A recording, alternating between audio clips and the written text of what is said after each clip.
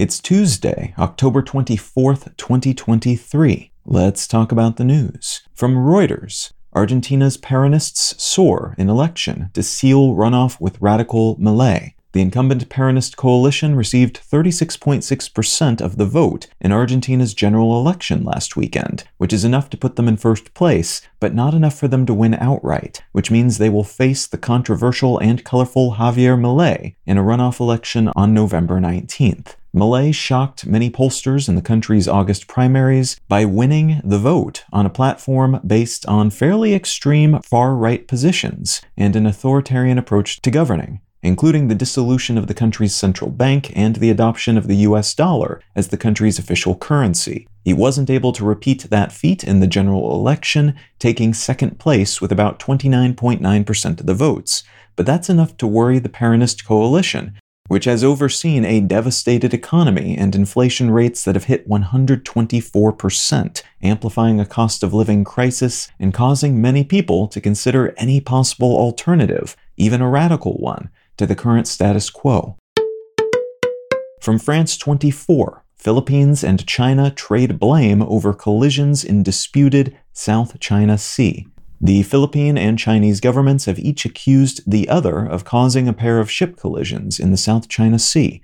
This is a hotly contested area that both countries claim as their own, and both are in the process of building out local military infrastructure to reinforce those claims, with China having done a lot more of that so far than the Philippine government. Both sides accuse the other of acting aggressively and unreasonably in this and other recent near-miss cases, and though no significant damage was reported in either collision, accidents caused by misunderstandings and bravado on the part of military leaders and captains wanting to make a point are watched closely, as there's some concern that they could spiral into military conflict if not handled carefully, especially in hot spots like this one.